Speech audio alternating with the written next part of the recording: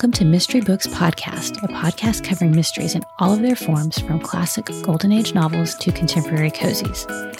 I'm mystery author Sarah Rosette, and this is Season 1, Episode 1, and it's all about Murder on the Orient Express.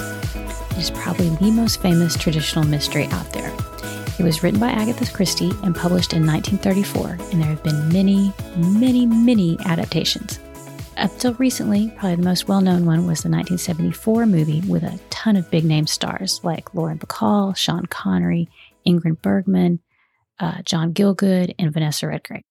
Then, in 2017, a new feature film adaptation was made with Kenneth Branagh and his controversial mustaches, which I think is just pitch perfect for cozy traditional mystery lovers. It's the interpretation of Poirot's facial hair that got everyone talking when the trailer first came out. This movie also had tons of star power with Johnny Depp, Michelle Pfeiffer, William Dafoe, Judi Dench, and Penelope Cruz, to name just a few. That's the great thing about this book. It has a huge cast, so you can get lots of big stars in it when you make it into a movie. This movie adaptation made quite a few changes to the original story, so we will talk about that later. Right now, we're going to focus on the book and some facts about it, some interesting things related to the writing of it, and we'll look at theme and trope, and then we'll look at the adaptations. So first, let's look at the book blurb. Just after midnight, a snowstorm stops the Orient Express dead in its tracks. The luxurious train is surprisingly full for this time of year, but by morning, there is one passenger less. Hercule Poirot is also on board, having arrived in the nick of time to claim a second-class compartment in the most astounding case of his illustrious career. All right, so some fun facts about Murder on the Orient Express. The book opens with Poirot in Syria, waiting for the Tarsus Express, and he's solved a case. He travels to Istanbul, or Stambul as it's called in the book, where he stays in a hotel and meets several people who will show up later in the book. A message recalls him to London, and he books passage last minute on the Orient Express. The Orient Express has traveled several different routes since its first journey in 1883. You can take the Orient Express today on a London-Paris-Venice trip, but it's a different route than the train journey took in the book. In the book, the journey goes through Yugoslavia, which is where the train gets stuck in a snowdrift. I thought it was interesting to learn that Agatha Christie often traveled to and from the Middle East to help her husband, who was an archaeologist, and she would go to his digs. She wrote Murder on the Orient Express in room 114 of the Pera Palace Hotel in Istanbul. And according to an article in the Vintage News, Christie was once stranded on the train for a day because of heavy rain, and she heard about the snowstorms that had delayed the train for days. So that kind of gave her the jumping off point of the what if for her story on the Orient Express. The mystery revolves around a case very similar to the Charles Lindbergh baby kidnapping case, which was big in the news in 1932. I did think of the Lindbergh kidnapping as I was reading the book.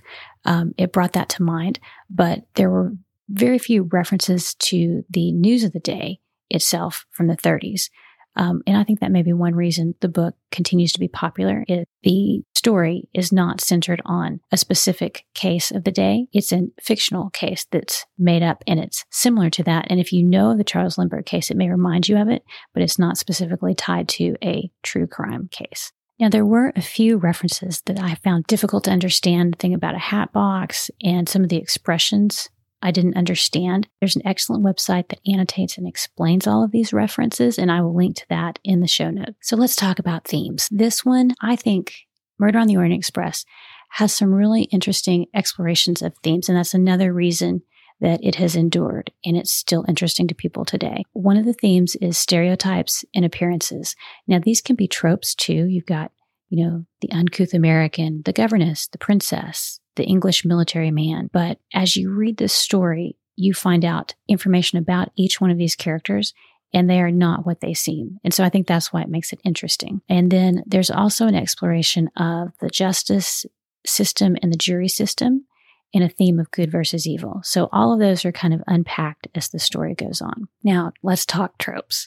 So many tropes and so many twists on tropes in Murder on the Orient Express. It's such fun to explore this. So you've got the trope of the consulting detective, like Sherlock and Poirot. If you like detective stories, this will be one that will appeal to you. You've got mystery on a train trope. I think that this book probably launched that trope Agatha Christie had written other books. She'd written Murder on the Blue Train, has a train involved in the story, but for some reason, this one just hit that chord with the public. It has launched many, many books set on trains, and it's kind of become a little sub-genre of the traditional mystery. You have other tropes like the uncouth American that I mentioned before. That is Mrs. Hubbard. But as you get to the end of the story, you find out that there's a lot more to her than just being annoying. You also have the locked room trope, but it's a new twist on it. This is what Agatha Christie did. Instead of having a country home that's snowed in or cut off by weather or something that happens there, she's put all of her characters on a snowbound train. That essentially moves the locked room trope to a new location and gives it a new twist. You have the trope of the interviewing the suspects, and Poirot gets the details and lies from each person, and he has to sort those out. Now, this was an interesting book to read because the structure of it is really laid out in the table of contents. If you look at the way it's structured, you can see that there's the introduction where Poirot meets some of the characters, he gets on the train, the murder happens, and then the majority of the book is just him talking to one character after another and trying to figure out who is telling the truth and who's lying. So that's essentially the structure of most classic mystery novels and cozy books, but this one is just really evident when you look at another trope, another mystery trope in this one is that everyone has an alibi.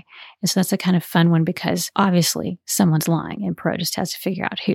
Agatha Christie this is tied in with a theme. She uses a mix of classes and countries that people are from, which at that time was a little more unusual. When they traveled, wealthy people traveled first class, people who are not so wealthy traveled in the other classes. So the way this is set up, you wouldn't normally have some of these people traveling together. It's a more democratic look at the world. She's bringing in all the different classes and cultures together and plays on some of their prejudices that they have towards each other and uses that in the story. And then you've got the trope of the hidden identities and past, and each suspect is not who they seem, and they all have a connection to the case, but Poirot has to tease that out. And then at the end, you've got the gathering in the library trope. But this is another one that Christie gives it a twist. Instead of gathering in the library, they're gathering in the dining car. And then, of course, you also have a twist ending, which I think is another trope that Christie just blows out of the water here. She does the biggest twist of all, and I think that's another reason that this book has endured. It was so surprising and so unusual that I won't talk about it, so I don't spoil it, is one of the things that has made this book so famous. So we've already touched on this a little bit. Why is it so popular? I think partly because it hits on so many tropes, and because the story is interwoven with the theme of justice. I think that, and questions that we still have today about carrying out justice, is all part of the reason it resonates. And then the ending.